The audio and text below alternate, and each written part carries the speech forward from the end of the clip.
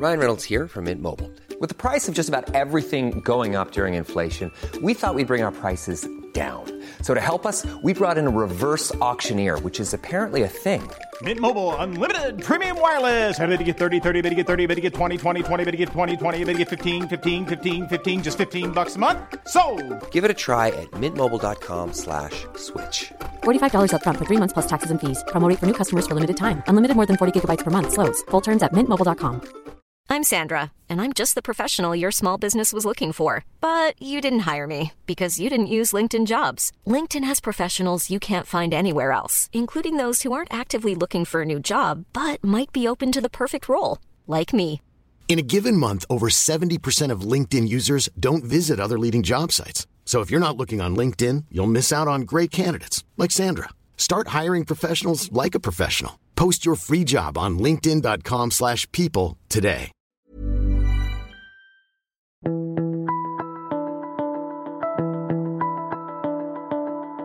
Hello and welcome to The Mentor. I'm Mark Bouris. Now this week I'm joined by Pamela Jabbour, the founder and CEO of a fashion company called Total Image Group.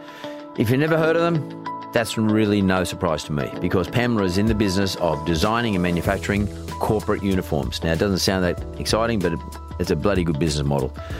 Total Image Group dresses more than 250,000 people every day in all kinds of industries. This includes companies like Woolworths, Ford, Pandora, and Dan Murphy's, and plenty more. Pamela has more than 40 staff, including an office with 10 people based in China, to help with managing factories and, of course, quality control. And last year, her business even made uniforms for the Australian Winter Olympic team. So she knows what she's doing. She's got some bloody great clients. I want to find out more about how she does it and what was the journey like. So let's get into it. Pamela Jabbour, welcome to The Mentor. Good morning. Thank you. How you going, all right? Yeah, good. Is it Pamela or Pam? Pam. Pamela, Pam. Okay, Pam. Yep. First off, you just had a baby. I did. How long ago? 12 weeks, exactly. Are you serious? Yes. So your baby's 3 months old? Yes. Did you have a boy or a girl? Boy, Lucas. And Lucas, first child? Yes, first. Wow. Yeah. That's cool. And everything good? So far, he's cheeky, not sleeping, the usual, but we're getting there. Which means you're not sleeping too. Yes, no. But you're still running a business. Yes, trying to. Yeah, that's a hard thing to do. Is. Does someone like you take maternity leave? How's it work? Yeah, so I'm a bit lucky in that I've worked really hard at the business. So, this is our 14th year in and I'm still involved in the business in a big way, but I changed my role a few years back where I wasn't as hands-on in that I could step back and have a top-level role, and I hired managers to be doing the More day-to-day. strategic. Yeah, absolutely. So it's not as reliant on me. So you waited 14 years to have a baby? Yeah, no. I didn't. It took it actually took me 5 years, but the way it worked out. To have the baby? Yes. No, but you've been working at this business for 14 years. Yes. So therein lies a big sacrifice. So Yes. like a lot of people just rip straight in and have kids and all that sort of stuff. But did you consciously say at any stage, look, this is going to take me 10 or 15 years to get it all set up before I can afford to have a baby? Yeah, I'm definitely a futuristic person, and I started quite young. So I was 21, wasn't going to be having a baby there. No, but some people do. I do, but I didn't want to. I had my goals, and I had a 5-year plan and a 10-year plan, and I knew good things take time. Yeah. And so I was in no rush to kind of scale up really quick. It was just about hard work and kind of taking one step at a time. Okay, well, that's an interesting thing because a lot of people, they have these great ideas and they get all excited about this great idea and they're going to, turn it into a global business, etc. And they think they're going to do it overnight, which is virtually impossible. I don't know any business that's been totally successful overnight. Yeah. I mean, when I say even over a year or 2 or 3, it takes a long time. I mean, there's this concept of having to spend 10,000 hours on any one particular undertaking before you become an expert, and to become good at what you're doing, you have to be an expert. You have to know about uniforms, which we'll talk about your business in a moment. But and to do that, it takes 10,000 hours. I mean, 10,000 hours of what they call purposeful practice. Yep. And that theory's been around a long time, and I still think the theory holds. And the 10,000 hours, that's 10 years if it's 1,000 hours a year. 1,000 hours a year but is 20 hours a week by 50 weeks. Good high quality hours. That makes sense, like if you're doing 40 hours a week, 20 hours would be good stuff and 20 hours would be a whole lot of fucking crap. And, there you go. There's 50 weeks. Assume you can do 50 weeks. You don't take a holiday. There's your 10,000 hours, 10 years. Yep. Boom. So all those wankers out there think that, people like you are successful who do this stuff in an hour a week or an hour a day and doesn't work. No. And the sacrifice you have to make, whether you decide to have a baby in, at 21 or 36, doesn't make much difference. Yep. You got to put things aside. Absolutely. Plan. Yep. And be prepared to be patient. Agree. Patience is a big virtue. It still is a big virtue. So tell me about yourself, Pamela. Yes, I'm looking at you here and I'm thinking to myself, and I look at your surname and I think to myself, maybe she comes out of the rag trade somewhere. Yeah. Her dad, maybe. Yes, definitely. So Dad, what name is Jabor? What? My background is Lebanese. Yeah, so I was born so. in Australia, but Dad and Mum, Lebanese background. Both? Yes. But born in Lebanon? Yes. Yeah. So Okay, so the great merchants of the world, Yep. those people from the Middle East, probably only to be eclipsed by the Armenians, but the Lebanese are the great merchants, one of the great merchants of the world. So and they could do anything. They could sew, they could cut, they can do anything, and they can sell everything. Yeah. So did your dad and your mum bring you up in this environment? So Dad specifically was really big on, he has had multiple businesses through his life, and I was privileged enough as a young girl to watch him do that. So, he opened many businesses. He started in retail, and then it kind of evolved What sort into of retail? manufacturing. So he had a business called Stacks. It was sporting goods, and it was the equivalent of Rebel back then. I was in back in his day? It was 1985. 1986. When he started that, and he had that for a few years, and then it just evolved into a smaller retail concept. And he was in tiling as well, like lots of different businesses. But he landed in manufacturing, and he was one of the first Australian businesses to kind of deal direct with China. Right. So he had some business partners who were Chinese, and it wasn't really easy then, 30 years ago, for Australian retailers to deal with China. Nowadays, a lot of people do go direct, but 30 years ago, it was an impossible place to be. And so he started working with them. We opened an office, and I guess I watched him go through that. And Pamela, going through school. Yes. You're saying to me that your brothers and sisters, by the way? I have a brother. All right. Older, younger? Younger. Okay.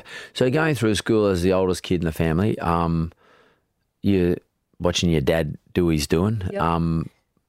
Did you sort of look up to him? I did, definitely. Yeah. And you really admired what he was doing. And and on the flip side of that, he was probably extraordinarily generous back to you and sort of showed you, he loved to tell you what he was doing and share with you what was going on. And that in itself, those two things sort of build a mixture of enthusiasm and openness to receiving information and absorbing information, more importantly. Yeah. And picking up things when you don't even know you're picking them up. Correct. Yeah, Dad actually freaks out as to how much I do remember. He finds it quite scary. Often I'll bring up a memory. He's like, how do you remember that? I'm like, Dad, I remember quite a lot. I was an observant child, and I really, learnt through watching, and that's my biggest thing even till today. I love reading biographies and just learning through watching and observing other people. So do you reckon, I don't know, is this developed behaviour, or do you think it's DNA based, or what do you reckon? Well, you obviously must step back and look at yourself and sort of say, wow, how did I ever get into this? Yeah, look, I think, to be honest, I had to write this essay for uni years ago, and I'll never forget it. And it was a question, are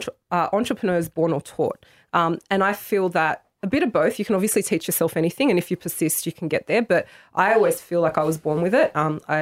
Bossy in the right way. I've always been bossy, independent, wanted to do my own thing, made up all the games. Everyone had to listen to what I said. So it just came naturally. And I think and Dad never put any pressure on me to go into the business or do anything with him. It was just something I decided I wanted to do, and I knew I wanted to have my own business from primary school, actually. I would write business plans. Scary. I found my wallet from kindergarten many years back, and there's a budget it's a hot pink fluoro wallet, but it has I was getting $1 pocket money a week, and I had 20 cents savings, and it's just like, wow, from kindergarten. That's pretty cool. Yeah. So, but it takes encouragement too, because that's a talent. You're born with a talent, but it has to be encouraged brought out, and has to be developed. And, yes. And more importantly, no roadblocks put in front of it. So, a lot of parents put roadblocks in front of their kids and say, well, you're going to become a a doctor. Yep. So you start studying. Or a dentist. Or a dentist, yeah, worse. I mean, the number one, I think it's number one or number two suicide rate in professions is dentistry. Wow. Number one, I think, is psychiatry, which is interesting in itself. So no roadblocks were put in front of you. And my mum was very encouraging. Was she? Yeah, my mum's passed. She passed when I was 19. 20 actually, sorry. But she was extremely encouraging and just spoke to me a lot and was really big on, it's almost like losing your mum so young. I look back and she gave me all the advice I would have had now. Like when you're married, this is, so it's like almost like they know. And I feel like she really embedded that confidence in me as an independent, don't rely on anybody, be independent, do what you do what makes you happy, and just gave me that confidence to find what makes me happy. And so how old were you when you sort of thought, I'm going to have a crack at this? I mean, what were you doing? Straight after uni. So I was studying and all through uni. What were you studying? I did a Bachelor of Business Marketing and Management at UWS. And through uni, I was just thinking about what I wanted to do. And again, I'm one of my number one traits, I'm very futuristic, so I'm big on just writing things out. And I wrote what I was passionate about, and fashion was always something I loved. Mum was always impeccably dressed, and I just grew up loving the right outfit for the right moment. It's just... And, that's something I obviously still do today. But so I wrote down all those things and I thought fashion's really competitive. And I was really not confident and very shy. And I was being told to get into fashion, even from a marketing perspective, you needed to be really confident. And I was the girl that hid behind someone who spoke. And so I didn't think that was for me. And I did a bit of research and Dad was in manufacturing and making business shirts and suiting. And I loved, for me, I've always dressed, if I want to appear a certain way, I've always dressed that way. So kind of just evolved from there, chatted to Dad, brainstormed, came up with uniforms. At the time, I wanted to bring fashion to uniforms. Uniforms was a really outdated space, traditional. It was just about a blue shirt, black pant, get the job done, not really about what the uniform meant and how it looked. And so we were kind of one of the first companies to come in and really take that approach. So, but your dad was already manufacturing uniforms? No. He was manufacturing fashion brands. So Dad's business manufactured for Maya. The in-house labels Reserve, Black. So they're men's shirting and suits. Right. And so we worked with major retailers. So a lot of retailers then had a third party who they went with to manufacture their product. Right. Nowadays they go direct. So right, they cut out the middleman. Yes. Unfortunately. Yes. Which is what the big guys do. But so I just want to get my head around this. Here's a young girl just out of university, has done a marketing degree, thinking to herself, how am I going to make a quid? Because it's pretty hard to get marketing jobs. It's not an easy job to get. I mean, we do degrees. I mean, I say it all the time. And kids come out of university a lot of times and they got a degree and they can't get a job, but they owe $30,000.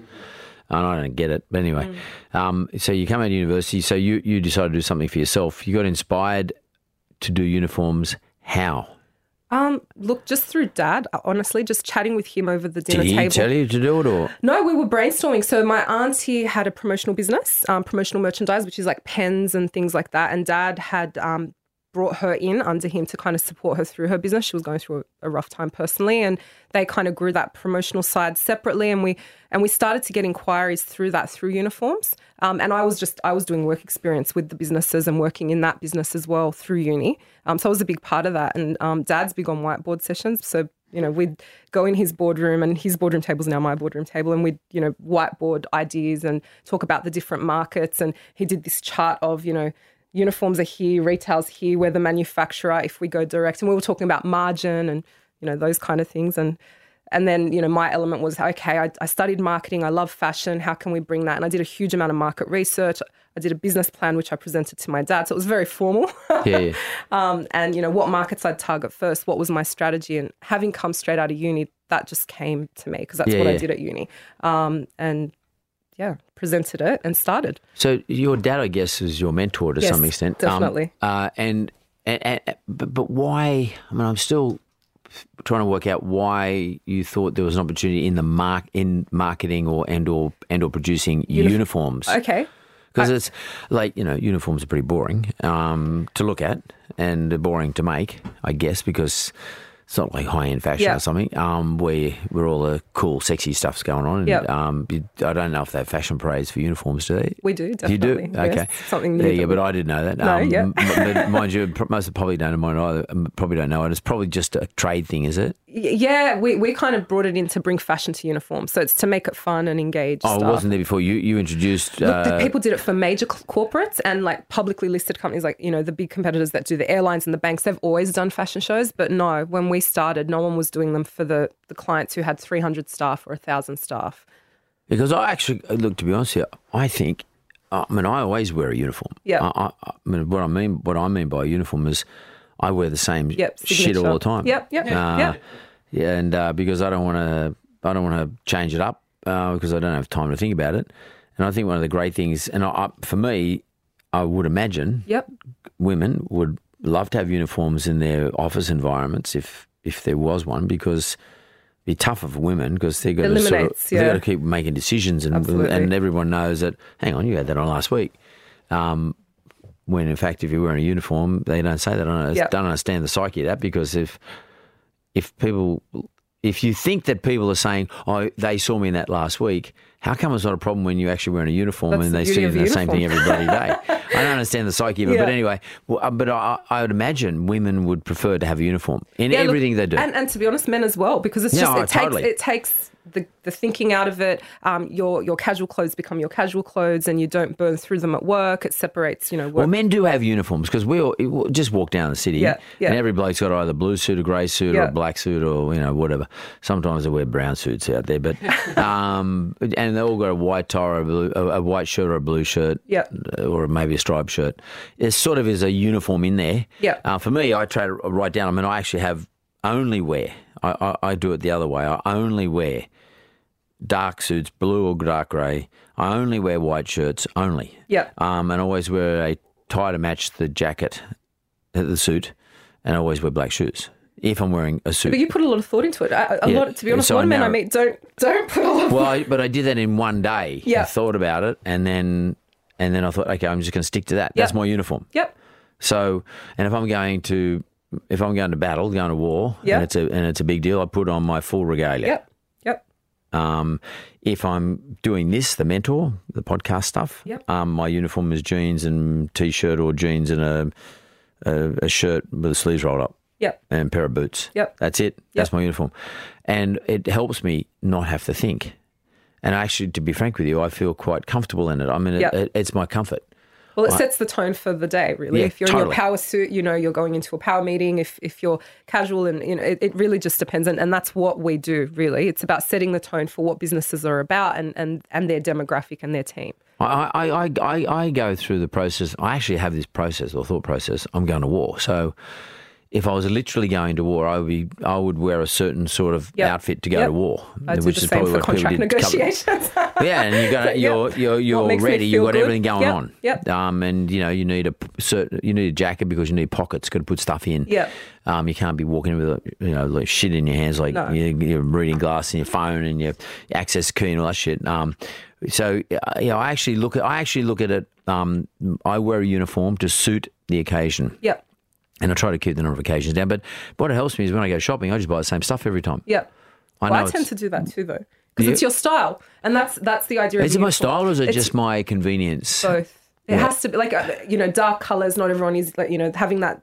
You said I wear dark navy. Dark. That's a style. And t-shirt and jeans is a style as well. Some guys will wear a shirt and jeans, or so if you have a style, it just makes it easy and you stick to it. Everyone says to me, even if I'm buying new things, that they all look the same because it's my style. Therefore, it's your uniform.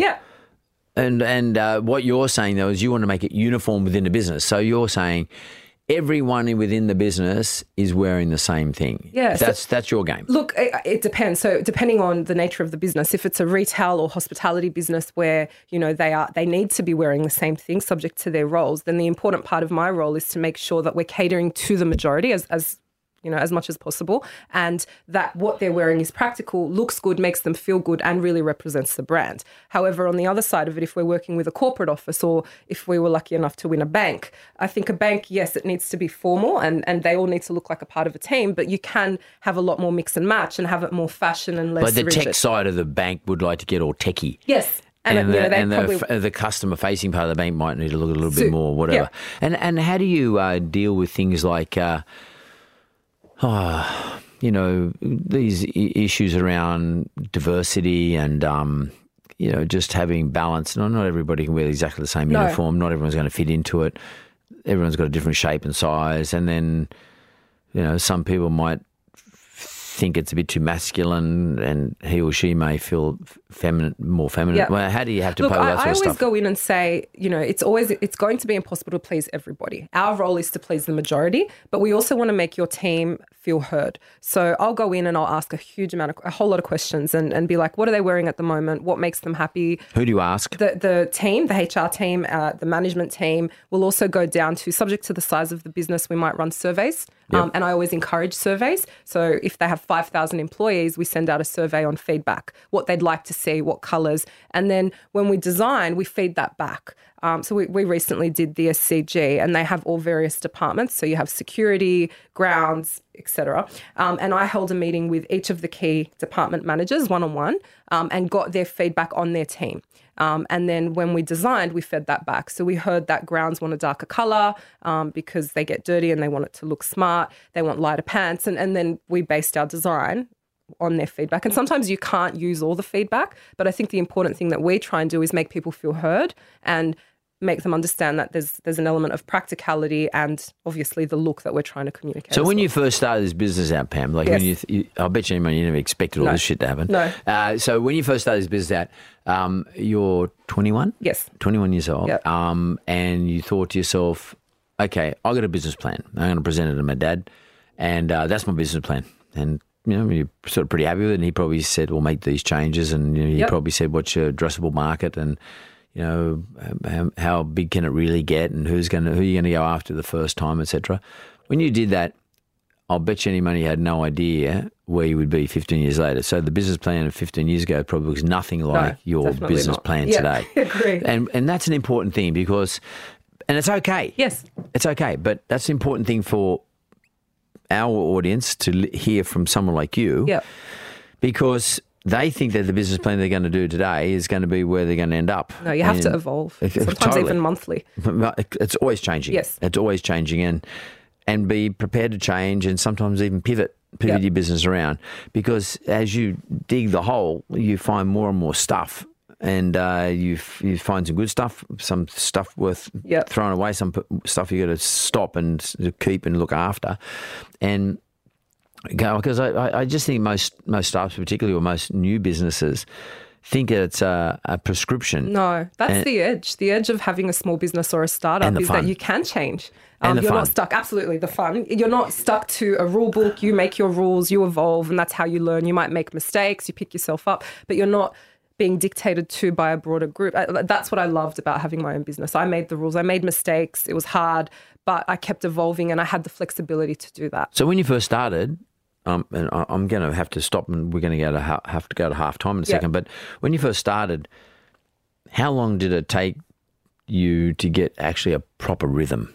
A year. A year. Yep. Yeah. So a proper rhythm means, to me anyway, you get an order and you can do a proper delivery and make a bit of money. Yeah, look, a year to 2 years. So you're constantly evolving subject to the size of the client. So within a year, we'd serviced, a 300 staff client. We'd made some mistakes and we were scaling up and building our team and process around it. But then a year and a bit in, we won a client with 30,000 employees and that's a whole nother ball game. And so we weren't ready for that. And that was a steep learning curve, but it forced us to change the business and evolve step again. up. Yeah. Well, we're going to get out of the break. I want to come back to you and talk to you about how you got that 30,000 staff, Yep. is it 30,000 staff order, and just to explain to the audience, how you go about these sorts of things, Yep. or someone like you at least. Yep. We're going to go to the break, and when we come back, we're going to get stuck into the business, your actual business. Sounds good.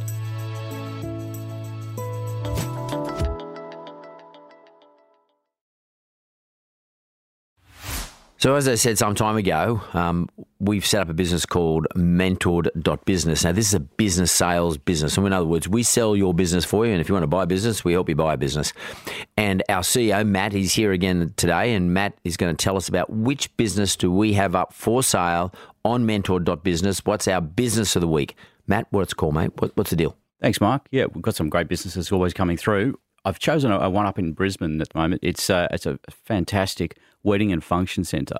120 weddings and functions a year, family operation. It's a beautiful western suburbs of Brisbane, and it's got some amazing opportunities there for somebody to grow the business or just step in and continue what they've already built. 9 years. They started with 4 or 5 weddings, a month, and now they're just going gangbusters. So this is a business where they'll actually hand over nicely to you as well. So you're not just going to be dropped and hope for the best. So it might even suit an existing operator or a family looking to get into something really quite personal with wedding space. Another great thing they're doing at the moment is this pop-up wedding, which is just all the rage. Pop-up weddings, they'll organise them all for you, and it sounds great. That sounds cool. So we've got a good wedding business, already established, well run, in a nice setting, in the west suburbs of Brisbane, ready to go. Absolutely. So if you're looking to buy a business like this sort of business, or alternatively you want to sell your business, and maybe if Matt chooses you might get highlighted on the show, go to mentored.business and we'll look after you. Thanks very much. So we're back with Pamela Jabbour. She's the founder of a business called Total Image Group. And it's, I'll be honest, it's not a great brand name, but it's just, it's just named because her brand is what she produces. And and her brand, to be frank with you, is her clients. Yep.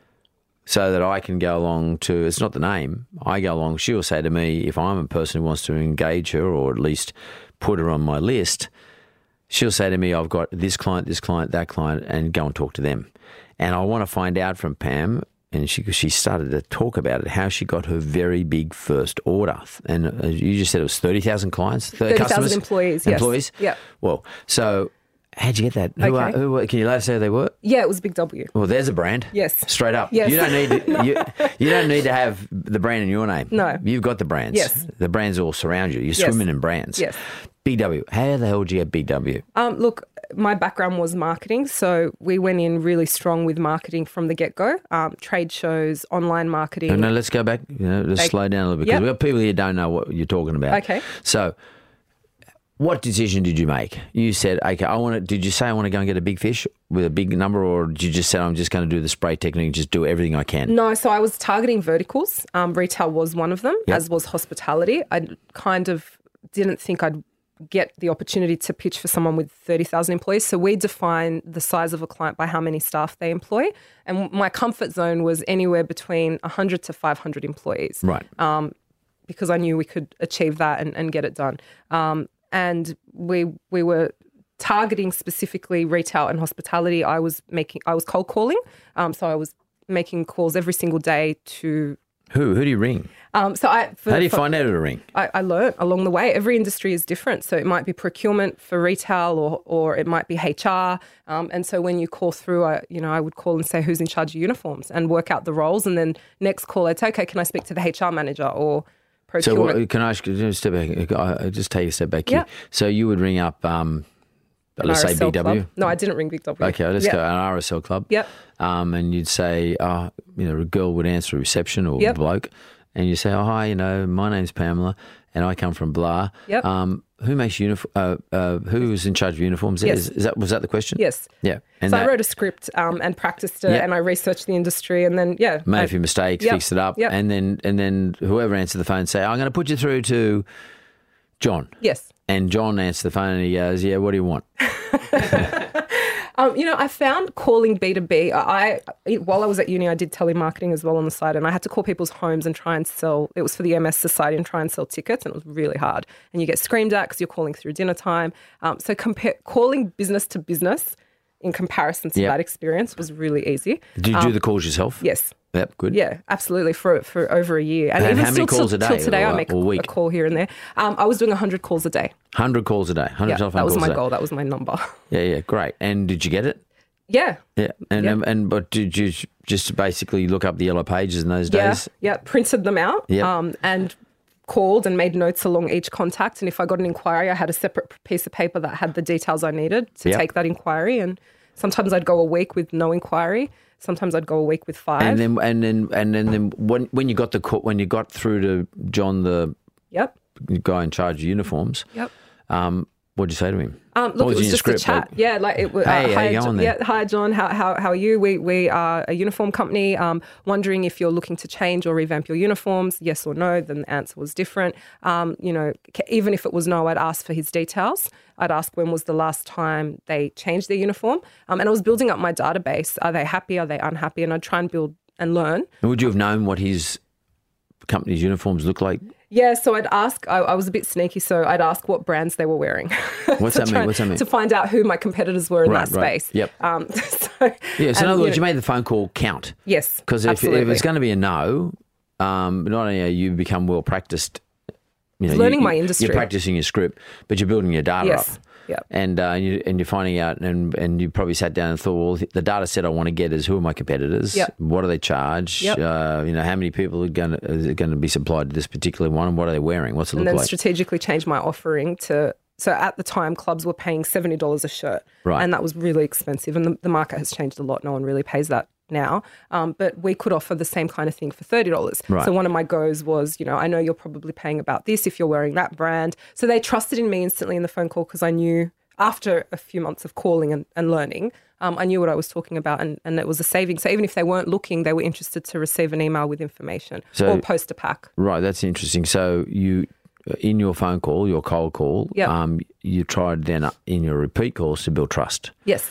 And trust is built through familiarity, but also you're not necessarily selling them something, No. you're giving them some advice. Yep. So did you sort of rank everybody? Did you rate them? Yeah, so for me, the objective was sales. I didn't make them feel that, but I ranked them based on how many staff they had, when was the last time they changed, and I kind of had like a hit list of if they were warm to looking soon, how often I touched them without realizing. Like now I know, 9 touches, but at that point it was just I want to keep reminding them that I'm there. That's an interesting. Pam, how many times did you need to sort of be in touch with anyone before you got before Really they came varied. a warm call? It really varied. So if I called and they were looking now, that was great. Cool, yeah. But some people, our industry takes it's very slow. Yep. And I've learned to be very patient. I was very impatient. But you get an opportunity to quote, and it can take anywhere from a year to a year and a half to close. So can I ask you this? Is it like does a shirt? How long does a shirt last? Like, let's say I'm working at the RSL and they supply me a white shirt with the RSL written on it. How long does that shirt last? So for? depending on how many they get, but generally in hospitality, they replace their staff shirts every year. Right. But it's contract based, and that's why I love this business. And that was what attracted me to uniforms, is that you win a contract, and people get lazy with uniforms in that it's a lot of work because they have to please their staff. They hear feedback. So once you're in, chances are if you do an okay job, you keep it. And so there's that security there because on average every year what they're spending, and that's how You can pretty much budget. Yes, Yeah. it's and not as long fashion. as long as someone's not going to undercut you, and as long Correct. as someone's not going to maybe offer a better deal, like a better looking outfit. Yeah. And or more importantly, if as long as you're responsive. Or someone new comes in, or a recent challenge we've had is a lot of the clients were getting acquired, particularly in healthcare. These major corporations were coming in and just buying up the... Yeah. And so that changes everything. And they already have a supplier. Yeah, I was going to say they had Yeah. a global supplier who Correct. did everything. Yeah, I get that. So, which means you then have got to go back up to the global supplier. Yes. So your first big Yes. client was 30,000 employees, and that Yep. was Big W. Yes. And that was off the back of how did you get to them? Yeah, so they called us. So we were How do they know about you? advertising on Google. So I put a lot of effort into our website. So Yep. again, marketing background, and our industry and fashion, even till today in this country, is a bit behind. In terms of Australia, we were one of the last to go online with shopping, and when you compare us to the global market, and I've always benchmarked uniforms to fashion, and even fashion in Australia is behind, and I've benchmarked uniforms to fashion globally. Right. So my goal has always been to keep up with that, and we were one of the first companies to kind of have a really cool we were a young team, so a cool young website, and I put a lot of effort into that, and then I spent a lot of money on advertising online. Right. And at that time, Google was, I was lucky as well that Google wasn't what it is today. People in our industry didn't really know about it. So Yep. we were probably one of the first to look at advertising online, and Big W inquired through our website. Right. And I remember seeing... So they in other words, they searched, they did a Yep. search, and they got Yep. to you guys through a Google search. And what did they say to you? So they called, and I remember when my receptionist buzzed me and told me it was Big W on the phone with an inquiry on uniforms, I literally had to take 10 deep breaths before I picked up the phone. And then, had my inquiry form ready and my pen, and I asked them all the usual questions that I ask anyone else. And we had 2 months to prepare a presentation. The presentation was to the CEO, Greg Foran, who's now, I believe, the CEO of Walmart. And his diary books out, and I was 21, and they're like, you need to make this date. We confirm his schedule 6 months. It's the first break we have in 6 months, in 2 months' time. They called me every week up until the meeting to confirm that I was still free. And we prepared for it. They also told me not to pitch blue. I pitched blue. What do you mean pitch blue? As a colour. Oh, right. Sorry, I should be. Yeah. So their brand colour is blue. Right. And they said, we're currently wearing blue. We don't want a blue uniform. This is our design brief. This is what we're looking for. Don't pitch blue. We have 30,000 employees. This is when we want to deliver. And I had 2 months to put the presentation together. And so I worked really hard through that 2 months to kind of go above and beyond. We did a huge amount of research. We did surveys. We did store visits. And I ended up presenting them like a full-on case study on their business, which no one did again then. And when you say they said don't pitch blue, but you did? Yes. What's that mean? So I guess I went with my gut on, I'm really big on your uniform needs to represent your brand, and Big W is a blue brand. Right. Their colour is blue, and I couldn't imagine putting any other colour at that time. And I think it had to be, and I went in and said, it's got to be the right colour blue. Like, I know you said don't pitch blue, and I may be silly, and I've given you 4 options and they're all blue, but I think it's the tone of blue and how you tie it together. And I was really confident, and I backed it with facts on why, and I had taken photos of the store and the interior, and they were just in a really bad blue. That's why they didn't like it. So I had to sell them the idea of blue is your brand. I think it would be crazy to move away. I'm really passionate. And you got the job. 21. Yeah. You got the job. Yeah. And do you still have them? Yeah. We do, to an extent. So they took it in-house 3 years ago, right, which was very heartbreaking. That was a hard loss, but it makes sense because they manufacture for themselves. Yep. And we still do lots of other stuff with them, but I work with the group. So in terms of once you've got a client, yes, the game, like every business, is to keep the clients you've got, because it's a client you've already got is more valuable to you than the one you've got to try and get. Definitely. And it's a lot less expensive. Yep. Because it's expensive to get a client. Yep. Totally. You got to pitch, you got to wait. You might get one in every 20. It's not an efficient process, but you got to do it. But it's not an efficient process. So you might as well keep the ones you got. Yep. So for those people listening, how important is your client retention program, and what are the sort of things you do in terms of client retention? Yeah, look, it's evolved over the years, and it's really hard for me to step back. I'm really passionate about customers, and we're a family business, and we kind of follow that ethos through from a client perspective. So it's personal, and maybe it shouldn't be, but it is. We want them to feel like they're a part of our extended family, and so it's regular meetings, and it's this balance. These big corporate clients, and I had to learn that, don't have a huge amount of time. So I'm super organised. They see that we add a huge amount of value. They don't even have to think. I prepare agendas for the meeting, and I have from the get-go. Again, just it's in me. So I'd go to every meeting with a set of agendas printed for me and my give client. Me a bit of a sense of like how many meetings would you hold them, and why would you hold a meeting, and what would be the meeting objective? So if it's a launch, then generally it's depending on the size of the launch. It could be bi-weekly, monthly, sometimes weekly. Once they're established as a client, we try and push for quarterly. And what do you do at the quarterly meeting? What's the objective? It's a review. So it's a review of what they're doing, any issues, any feedback.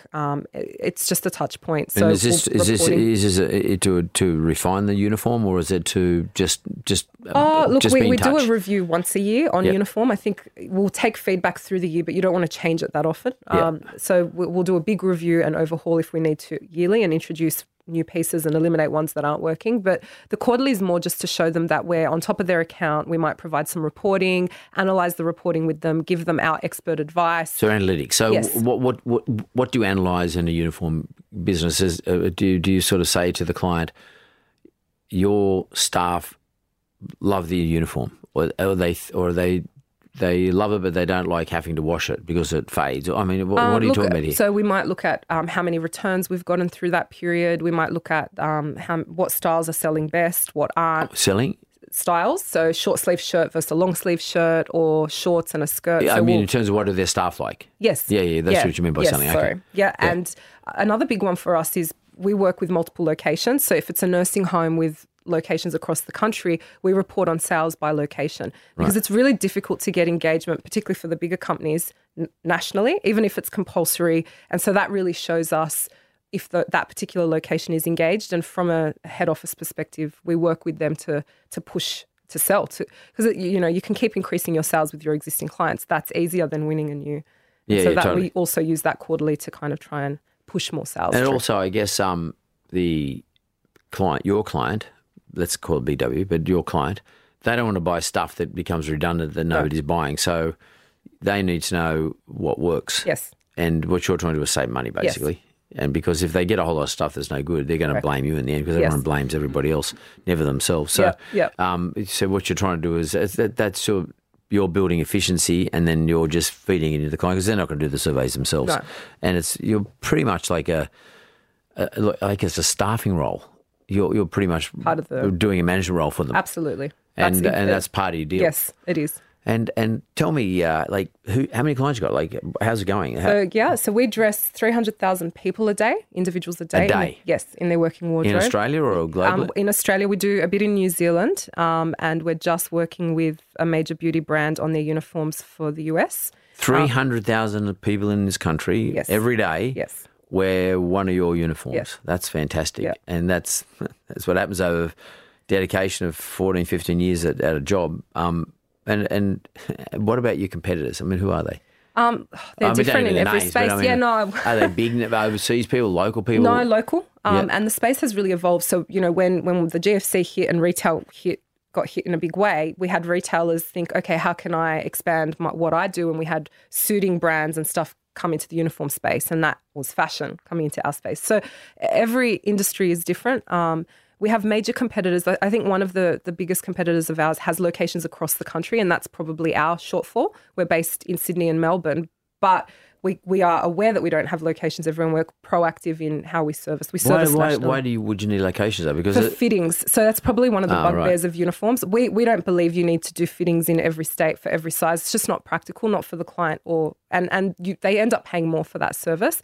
But one of the brick walls we hit sometimes is in specific industries is they want fittings. They want all staff to try on every product, and that can be tricky. Wow. So if someone's got 10,000 staff, they want them all to come into you and do a fitting? Yes. That's part of it. They want us to go to them. But if you're not in Perth, you could still do it from here, couldn't you? Oh, yeah. So this is like we're currently doing a fit out now for it's along the whole East Coast for one of our major healthcare clients. They have 2,500 staff, and we've had them for 7 years. So we did this process with their old uniform as well. And I had one of my team members, she wanted to drive. She drove our Total Image van along the East Coast literally for 2 months. Her husband joined her. They did it as a husband-wife thing, and it was great. So where we feel that each location has 300 employees, they're all spending X amount. So we do the math behind it. When you say they're spending, they don't buy it. No. The company buys it for them. Yes, but they give them a budget. They'll pay. So you, as an employee, you might get $300 to spend. And the company will pay that for you. Right. And that $300 means, let's say I'm working for whoever it is, a pharmacy group. Yep. And the pharmacy group says, Mark, here's your $300 allowance for the year for your uniform. You go along to Pam's business and you choose what you want. Correct. But you only got $300 to spend. Yes. And they can spend above that. Right. So we have an online system that allows them to use that credit. Right. And we bill the client accordingly. But then they can log in like an online store and use their credit card and buy above that, so they spend an extra $50 and so has the uniform industry sort of got more fashionable? It has. Yeah, I have to say. And look, that's a good thing. Initially, I saw it as a negative thing in that we were the fashion ones and that's our point of difference, but you have to continually evolve and it's pushing us. And the good thing about it is people now want to be more fashion. So before it was a bit of a harder sell. It was more about practicality and cost. And, now it's more about getting the right look. And can I ask you, this is has the uniform industry become more casual or more formal? Casual. More techie. Yes. Yeah, more cool, more relaxed. More. Yeah. Yep. So it's less formal like in the old days. Everyone wearing a suit and tie and all that shit. Absolutely. It's become like do people wear jeans and stuff now? Look, depending on the industry, Yeah. I think there's different rules for different industries. But again, one of my major clients, they're a major retail group, and their CEO at the time, 5 years ago, took his tie off, and it was unheard of, in front of 5,000 people, and said no more ties. This building has 5,000 people. No one is to wear a tie, and it was kind of just a moment for them. Cool. Yeah. I love that. I only wear a suit if I'm sort of doing. Every now and then I It treat depends. myself. I think I hate all that stuff. Ties. I do wear suits. I wore them when I had to go and see the Prime Minister on Monday, but I wore a suit, which because they all had suits on. And I think there's an occasion for everything. But generally speaking, I just can't stand it. I don't see the point. It's always too hot. Yep. For me, and I just feel uncomfortable in one. Whereas what I got on at the moment is I prefer what I got on at the moment. But, but I guess also you got to respect the person you're meeting. My mum used to always say, and my mum passed away, but my mum used to always say, you dress, Mark, you always dress towards the host. So whoever the host of the event is, that's how you dress. I love that. So if you're the host, then you dress how you feel like dressing, and everyone can overdress. It doesn't matter.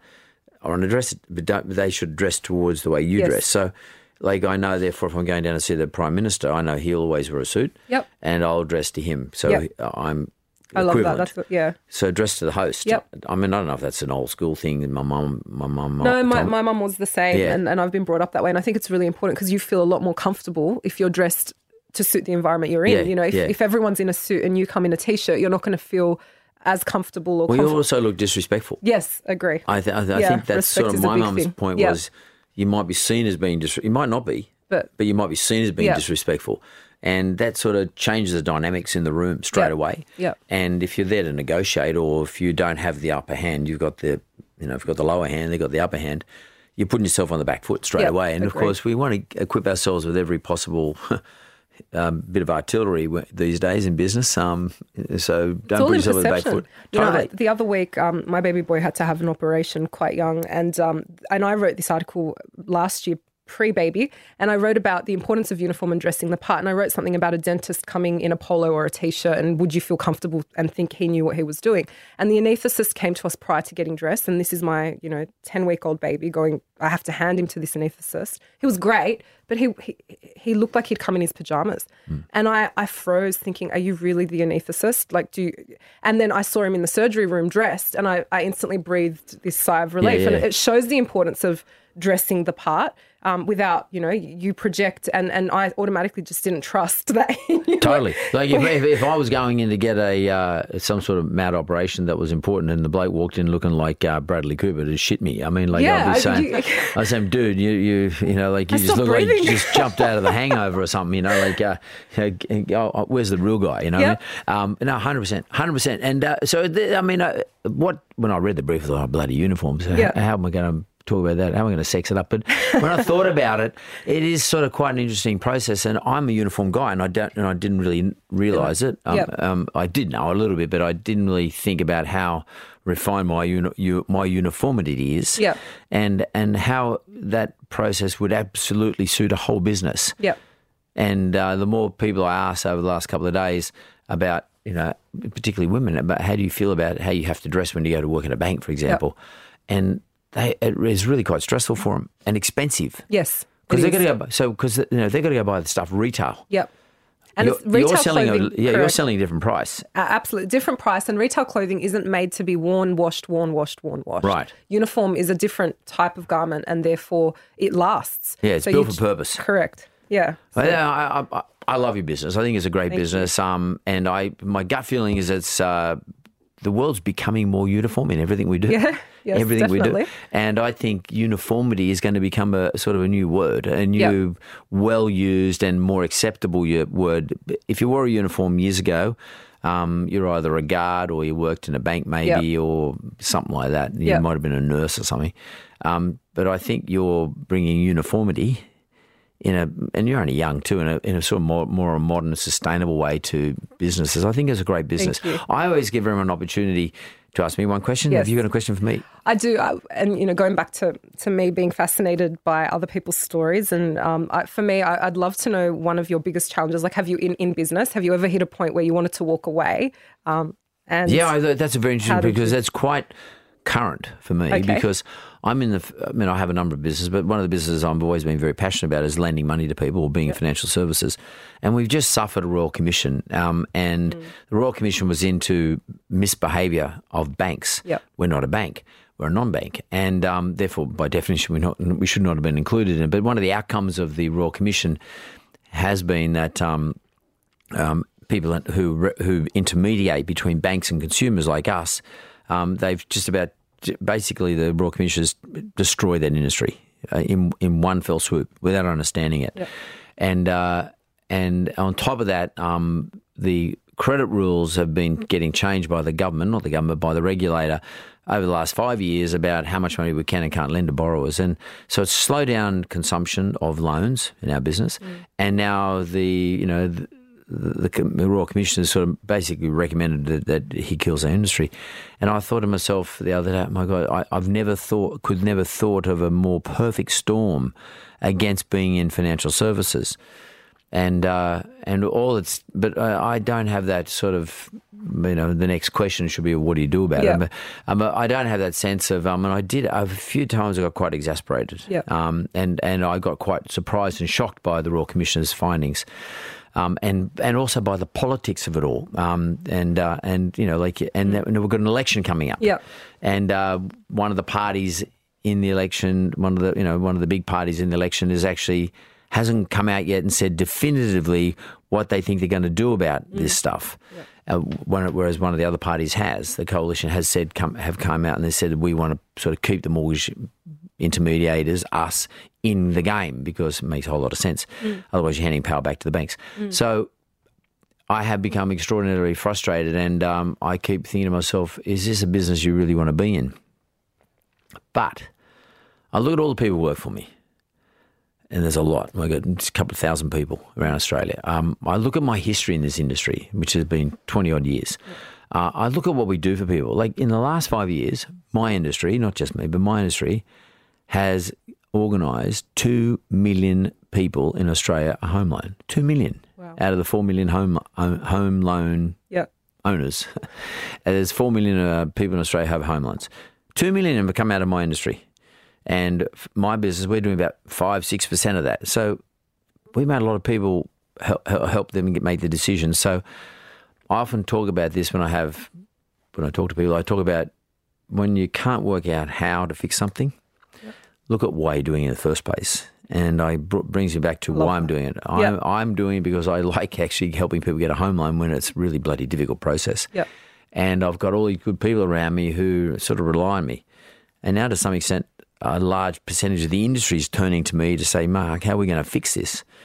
So that meant me to get on my bike, and I've been now talking to politicians and, doing the lobbying and making a lot of noise on television and radio and various other places, and in my own magazine, in my own LinkedIn articles, etc. And so all of a sudden I've become sort of political about all this. And frankly, it's not where I want to be because, you're always going to piss somebody off. And particularly don't want to piss off any one of the major parties because if they get in the government, they might try and punish me. So it's a bit of a worry. But at the same time, and I think to myself, everyone's going to say, you're only saying that, Boris, because it's self-serving, you're trying to protect your own business. Well, bloody oath, I'm trying to protect my own fucking business. What do you expect?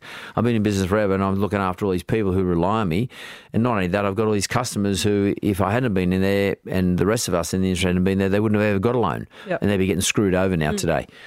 So I took that sort of let's call it courageous step. I took that brutal step of throwing myself in the ring against big odds. So, and it's been a tough period. This is the toughest period of my life, I will tell you, in the last since the Royal Commission was sort of started in the beginning of last year, and then the Royal Commission's decision came out in February.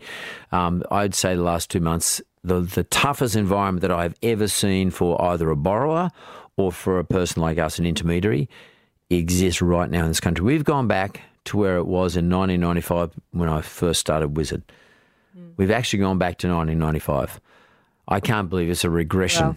But, politics as it is, demanded a Royal Commission. We got a Royal Commission. You've got to be careful what you wish for. At the end of the day, the Royal Commission has not done anything to the banks. No. The bank's share price jumped overnight. my share price, Mortgage Choice share price, AFG's share price, all our SaaS intermediaries, our share price went down by 30% overnight. Yet we're not banks. I don't, but you know, it's me being the way I am, I just took stock and I thought, fuck it, I'm into it. You want to try and knock me off, or just see how it feels? Yep. And what else can I do? No. So that's an honest answer. Yeah. It's been tough, but I'm pretty confident we're going to come out better than we were. That's my gut feeling. So my take from that, and that's what keeps me going, is you think in business it gets easier, but you know your challenge might have been this size when you were that size, but as you grow, so do your challenges. And you know, hearing you say, and the downside's bigger. Yeah, agree. It is bigger. The downside's much bigger. Yes, so I can tell you now, in the last 3 weeks, I've lost in value around, in my personal terms, probably $30-40 million. Wow. And no one's sort of saying to me, "Oh, sorry, Mark, we've never done the wrong thing." No one's ever said to us, "Yellow Brick Road is rorted anybody." We never got caught up before the Royal Commission. We told them, you know, sure, we have people who are a bit roguish and make mistakes, and we get rid of them. Yeah. But no one's perfect. And by the way, you can do a Royal Commission in any industry you want, and healthcare, government, whatever. There's always some rogue in there. Yeah. But it's not a systemic issue. No. And there's been no findings against us in a systemic sense. Yet I'm the one who's wearing it. You know, the Mortgage Choice guys have probably lost more. The AFG's guys have probably lost more again. And where we employ between us about 18,000 people. Wow. And we're responsible for, as I said, 2 million Australians who borrowed money in the last 5 years. And we made sure they got a better rate than the banks offered to them. So if the bank's offering you a rate of 5%, we usually get it at 4.5. And you don't have to pay us. The bank pays us. That's not a bad deal. You're getting the interest rate cheaper. You don't have to pay us. You know what the Royal Commission said? From now on, you have to pay the broker. Well, these people haven't got the money. They're not going to pay us. And if they don't pay us, we're not going to get them a loan, and they'll be paying the higher rate. Boom. I mean, how fucking smart do you have to be? I mean, I'm sure the Royal Commissioner is the smartest guy in the world, and he's a great judge and all sort of stuff. But man, like, that's the simple thing. 2 million people got a loan cheaper than the bank has been advertising for it to them, compared to the other 2 million people, by the way, who didn't use us. They're paying the higher rate. And the 2 million people got their loans through the broker at a lower rate, didn't have to pay us $1. Hello. If that's not the simplest outcome that has been completely missed, I don't understand it. Anyway, that's been my challenge, and that's my story, trying to keep it nice and simple, a good simple message. Yep. And I'm going to keep repeating, and thanks for the opportunity to let me do it again. It's been really nice to talk to you, Pamela. Nice to talk to you. Been fantastic. You've got a great business. I like it. Thank you. It's good. It's simple. Just don't like the name. No, I don't mind the name, but you don't. No, sorry. My point was, you don't need a great name because you've got the great name sitting underneath it. Yes, agree. It is all about our customers, not about our brand. Totally, absolutely. It's about your customers and their name. Yes, and sort of that was my point. Just had to add that. Thanks very much for coming in. My pleasure. Thanks.